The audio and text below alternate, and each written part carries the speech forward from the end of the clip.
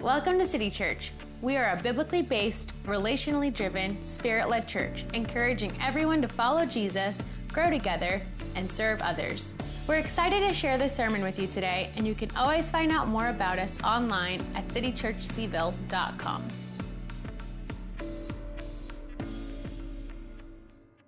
Well, good morning. Good morning. Try that again. Good morning, everyone. Good morning. Happy Lord's Day to you. And just so thankful that you're here. I know oftentimes we have people that aren't people who go to church frequently, or maybe you've never been to church before, and we just really want to greet you and welcome you. I also want to remind you that we're in the middle of a sermon series entitled The Table. And The Table is a series where we are going to, and we have been for the past 2 weeks, this is the third week, where we're taking a look at Jesus sitting at a table and eating meals with people. Jesus sitting at a table and eating meals with people. And so the title for this sermon is The Last Supper. We're going to take communion together. It's entitled The Last Supper. And the reality of it is it's called The Last Supper, but the truth of it is it never really ended because we're still taking that meal today. So it was called The Last Supper, but it was really the first of the Last Suppers, plural. Now, every time I teach or preach on this table series, there's two things I want to remind us of. One, in Jesus' day, you would never eat a meal with someone who is unrighteous. In our day and age, someone will say, hey, let's meet at Bodo's. You'll go to Bodo's or Riverside Burger. Jesus would have eaten cheeseburgers, I'm convinced of it. But you go somewhere and you sit and you meet with people, and you do it on a whim. Never would you do that in Jewish culture in Jesus' day. You would never eat a meal with someone who is unrighteous or someone you were not in right relationship with. And the second thing you need to know and remember is that feasts and banquets and dinners were the biggest deal of all in culture. It was the apex of culture. It's where people would gather together for celebration. I hate to tell you this, but there was no Netflix at the time of Jesus. There were no movies. There weren't massive sporting events in most of where Israelite people lived. And so you would find yourself at these banquets, and these banquets and feasts were extremely important in the lives of people. And so what I want you to do is take a moment, and I want you to remember the last time you were at a banquet, last time you met with friends. Just kind of close your eyes. I want you to think about it. Now, again, what doesn't count is that you got a text 5 minutes before school or work let out and you just raced and met with someone. No, this has to be an event that was planned, there was anticipation, and the room was prepared in advance. I want you to think about it. And when you met, where were you and who was there? I want you to think about it. Who was there and where were you? Why were you there? Were you there to celebrate a friend's promotion, a new job, a graduation, a wedding, a bridal or baby shower, some milestone birthday? Why were you gathered with that group of people? Now, as I thought about us kind of preparing ourselves for the Last Supper and what it really meant during the time of Jesus, I wanted us to take that brief exercise. And whether you're worshiping with us online or here in the sanctuary, I've wanted you to do that. And as I thought about it, my mind went to a banquet, a meal, a celebration that my wife Fran invited me to be a part of. And what that banquet was, her high school reunion. It was her reunion for her high school. It ended with a 0, that's all I'm gonna say. And so we went, and it was really cool. I only knew 2 people plus Fran. I'd never met anyone else. And we met at this great kind of Italian banquet hall. The food was amazing. They had a dance band and people were dancing, and it was really cool to kind of be a fly on the wall because, again, I didn't really know people, but this banquet, and you could tell that people probably had been on diets and gotten haircuts and finally washed the car after a year. Because, when you show up at that kind of a reunion, you want to look good, look successful. You want to, have it all together. And people were dressed up really nicely. There was forethought. It was one of those type of events. And so it was kind of cool to be a stranger there and kind of sit back and watch people. And you'd see people that hadn't seen each other in years. They would kind of square off and laugh and hug each other. And someone would say, "You look just like you did in high school." And the lies like that were floating all over the room. It was literally amazing. But part of it was, and this was really fascinating to me, and I thought it was super meaningful. You've got this celebration, and people are putting their best foot forward, but there was one table with no chairs. One table. And on it were about a dozen pictures. And they were the pictures of the classmates who had died.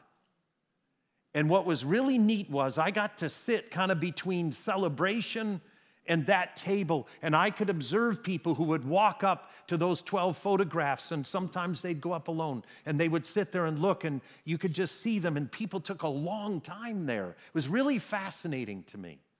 And then what also happened, sometimes people would go up in pairs, or they'd step up when someone else was there, and you could see them pointing at a picture of someone who had passed, and they'd hold a conversation. And it was this strange reality of people excited to see each other, celebration, the dance band, and then this table of commemoration to classmates who had passed. Listen, that's what communion is.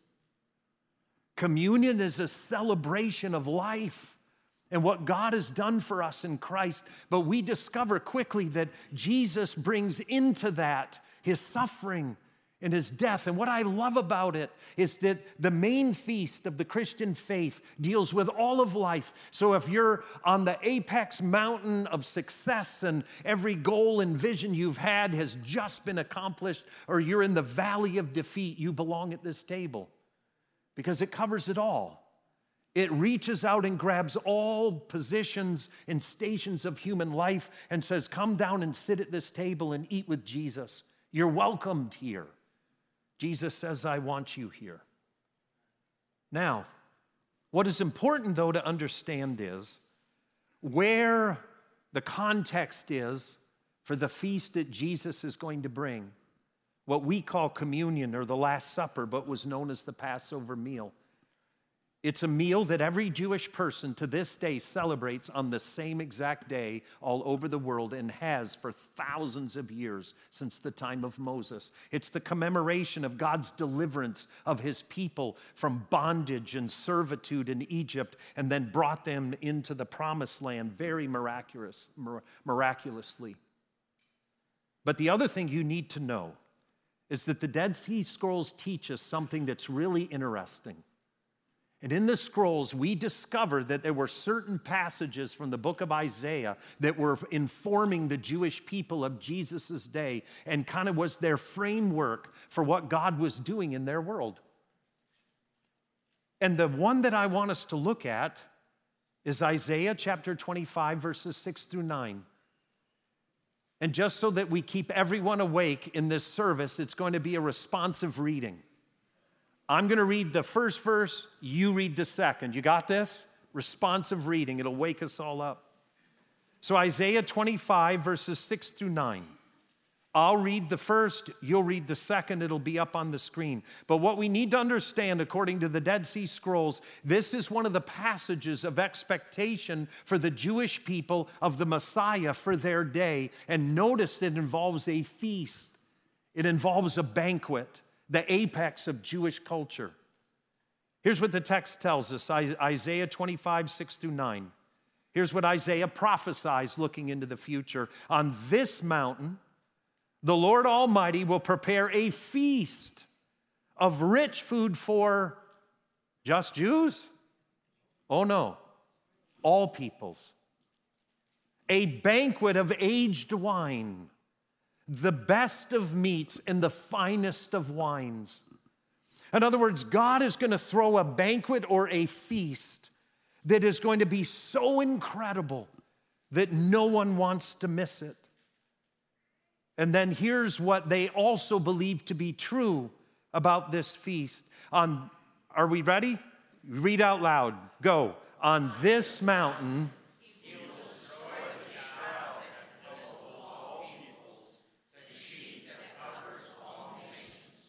Wow. So Isaiah looks into the future and says there's going to kind of be a gloom over the people. There's going to be a shroud. Life won't be fully lit. There's going to be kind of a permeating darkness. And at this feast, what's going to happen on that mountain, at that feast, that shroud will be pulled off of people. And suddenly the light that's not really gotten through, it's really going to get through now. It's going to be what everyone knows the world ought to be. And then my reading says this, and he, whoever this individual is, and the Jews at the time of Jesus believed it was the Messiah, that the Messiah would host this feast. And the Messiah, he will swallow up death forever. So at that meal, when you're eating the finest of wines and eating the best of food, the Messiah will take death and cut death up and swallow it. He will swallow up death forever, and the sovereign Lord will wipe away the tears from all faces.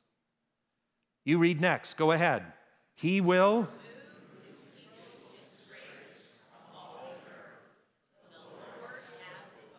And in that day, they will say, surely this is our God. We trusted him, and he saved us. And then all together, this is the Lord.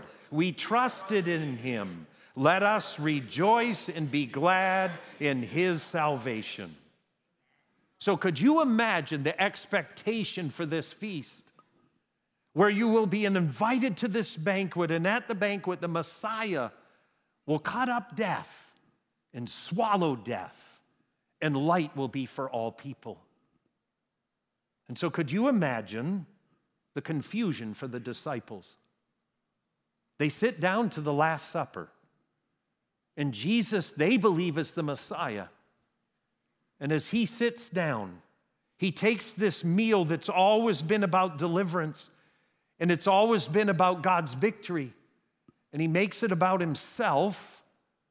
But then he starts talking about dying. And the Jewish people, his disciples sitting there go, that's not how it works. This meal shouldn't be about Jesus dying. It should be about him swallowing death. And yet the way he's talking, it's like death's going to swallow him. And so the disciples are clearly confused. They don't get it because the Messiah should conquer death. And the way he's talking at this meal, it sounds like death is going to conquer him. So let's go ahead and read now. The reading for this morning, Luke 22, verses 7 through 38. I'll read. Please follow along. The Last Supper. Then came the day of unleavened bread on which the Passover lamb had to be sacrificed. Jesus sent Peter, the two best names in all of the Bible, right there together, Jesus and Peter. Isn't that amazing? Let's read on. Jesus sent Peter and John, which is clearly the third best name in the Bible, Jesus being first, Peter second, John third. All right, let's go on, saying, go and make preparations for us to eat the Passover. By the way, my name's Peter, just in case you didn't know. Reading on, it says, where do you want us to prepare for it? They asked, and he replied, as you enter the city, a man carrying a jar of water will meet you. Follow him to the house that he enters, and say to the owner of the house, the teacher asked, where's the guest room, where I may eat the Passover with my disciples? He will show you a large room upstairs, all furnished. Make preparations there. They left and found things just as Jesus had told them, so they prepared the Passover. By the way, this is odd. Why all this detail? I believe everything in the Newer Testament has a definitive purpose. Why does Luke go into all this complicated talk of Jesus, follow the guy, find him, go up? Here's why. What's going to happen next seems as though Jesus was not prepared for it. It's the way it's going to seem. It's going to seem as though Jesus loses control at the meal.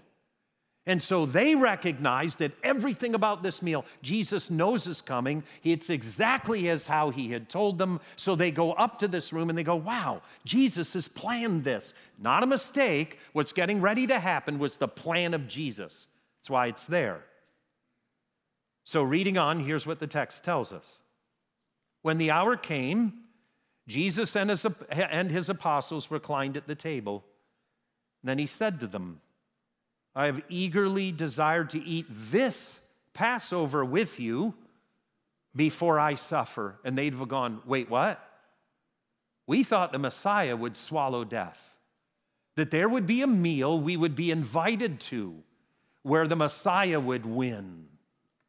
Reading on, for I tell you, I will not eat it again until it finds fulfillment in the kingdom of God. And after that, he gave thanks and said, take this and divide it among you. For I tell you that I will not drink again from the fruit of the vine until the kingdom of God comes. And he took bread, and he gave thanks, and he broke it, and he gave it to them, saying, this is my body given for you. Do this in remembrance of me. And in the same way, after supper, he took the cup, saying, this cup is the new covenant in my blood, which is poured out for you. But the hand of him who is going to betray me is with mine on the table. The Son of Man will go as it has been decreed, but woe to the man who betrays him. And they began to question among themselves which of them it might be who would do this. It's not obvious that Judas is the betrayer. Even Peter's going, John's going, ugh. Could it be me? Reading on, a dispute also arose among them as to which of them was considered to be the greatest. How weird. I mean, Jesus is holding this feast where he's going to insert himself in the middle of a 1,000-year-old meal and say, I'm the center of that now. The Passover that you've celebrated, now it's about me. And all they get is, who's the greatest? Now, what we sense in our text is that Jesus in Luke 22:19 takes the bread. And the text says he took it, gave thanks and broke it, and he gave it to them, saying, this is my body, which is for you. Do this in remembrance of me. Now here's what I want to be clear about. Communion involves the most common food you could find anywhere during Jesus' day. It's as common as sliced bread, no pun intended. So what we eat, it's not about the food. It's about what it stands for. The basic realities of eating in Jesus' day involved bread and wine. It was common. You ate it at every meal. And yet Jesus now picks up that bread that had not risen in commemoration of the Passover feast and all part of that meal. And when he picks it up, he holds out that piece of matzah and he says to his disciples, you've been eating it with a certain intention for years. Now it's about me. But it's bread. There's nothing really profound about it. It's bread without yeast. In our worlds, it's saltine crackers, not Ritz crackers, because they really taste good. Saltine crackers. I'm sorry if you like them, but I don't. And so he holds out this everyday cracker, this bread, and says, this is now about me. I want you to take out your bread.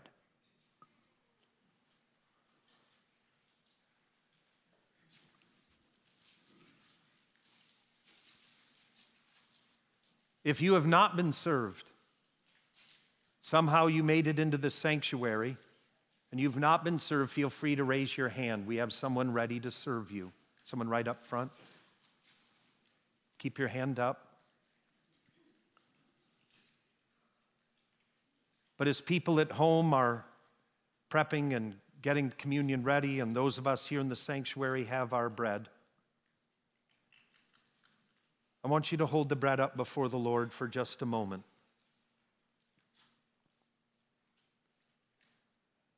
And as we do, here we are at a feast with Jesus. I want you to close your eyes and open up your heart and use a sanctified imagination. You're at this feast with Jesus.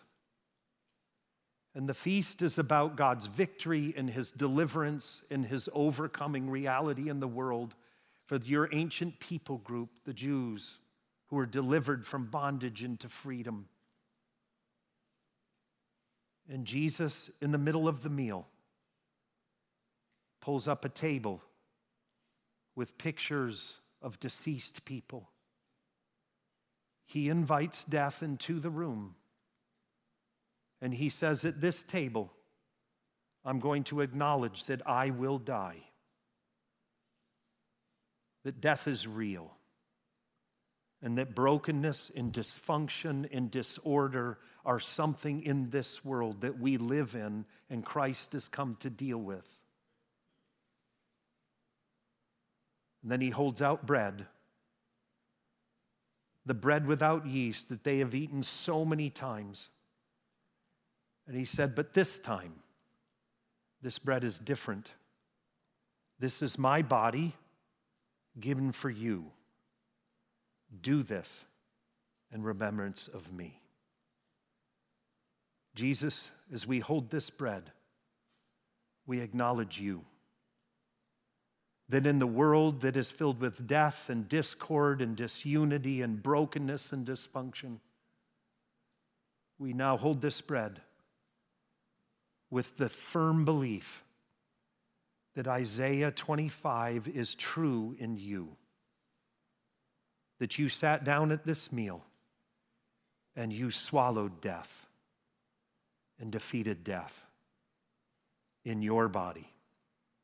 And we give you thanks. Let's eat together.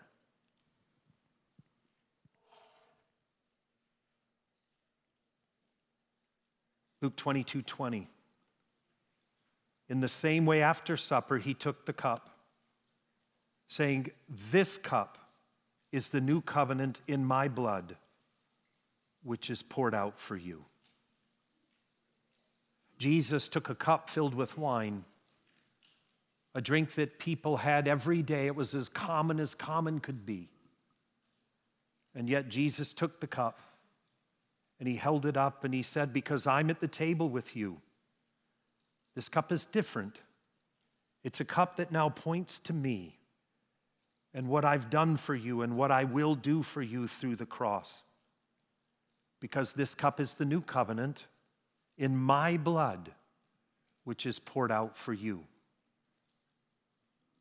Let's hold the cup up before the Lord and take a moment and use sanctified imagination and be at this banquet, at this feast with Jesus.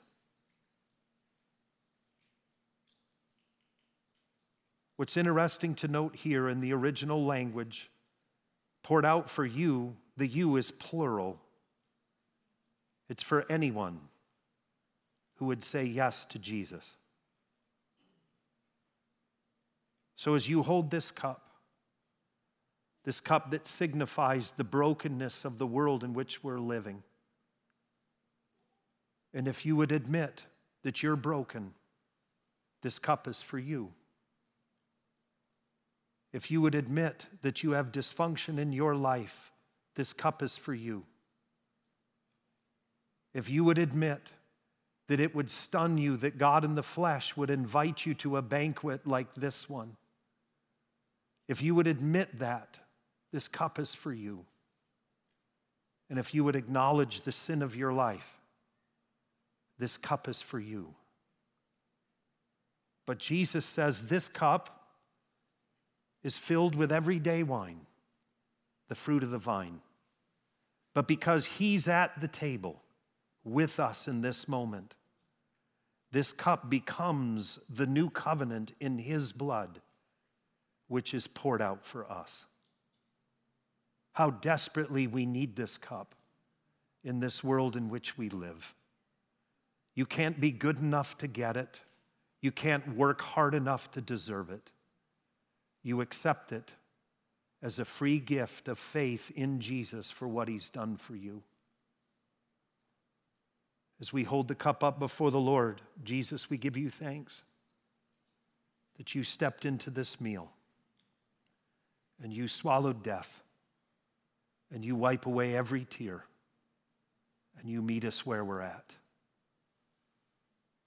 Thank you that this meal that we partake in is a meal that speaks of grace and forgiveness and love and victory and peace. But it's a meal that also speaks of death and destruction and disorder and dysfunction.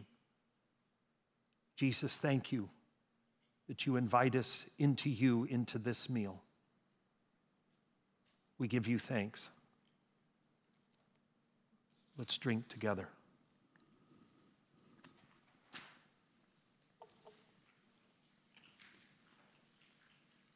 So the question is, as we close out this message, how do we put feet to our faith? Well, 1 Corinthians 11:26, the Apostle Paul is now speaking about the meal we just took. And he says in 1 Corinthians 11:26, for whenever you eat this bread and drink this cup, you proclaim the Lord's death until he comes. In other words, putting feet to our faith in the midst of this meal means that we acknowledge the death and the brokenness in the world and in our lives. But we also proclaim Christ's return and that he will reign as king. But we live in the hyphen between those two now. We feel the stress of it and the weight of it and the burden of it. But while we're there and we're here, we acknowledge it. But we allow this cup and this piece of bread to assure us again that we will not live here for all eternity, but that in Jesus, he has pulled back the curtain, the blanket that has kept the light coming in. And he sat down at this meal and he swallowed death whole. But death could not defeat him. So on the third day, he was raised to new life through death, and he is now victorious. And so while we wait for the kingdom of God to be fulfilled, we do with hope, with peace, not ignoring the trials and the death and the destruction and dysfunction around us, but we do so through the lens of this cup and through the lens of the bread, knowing that there's more to the story in Jesus, and we're grateful for it.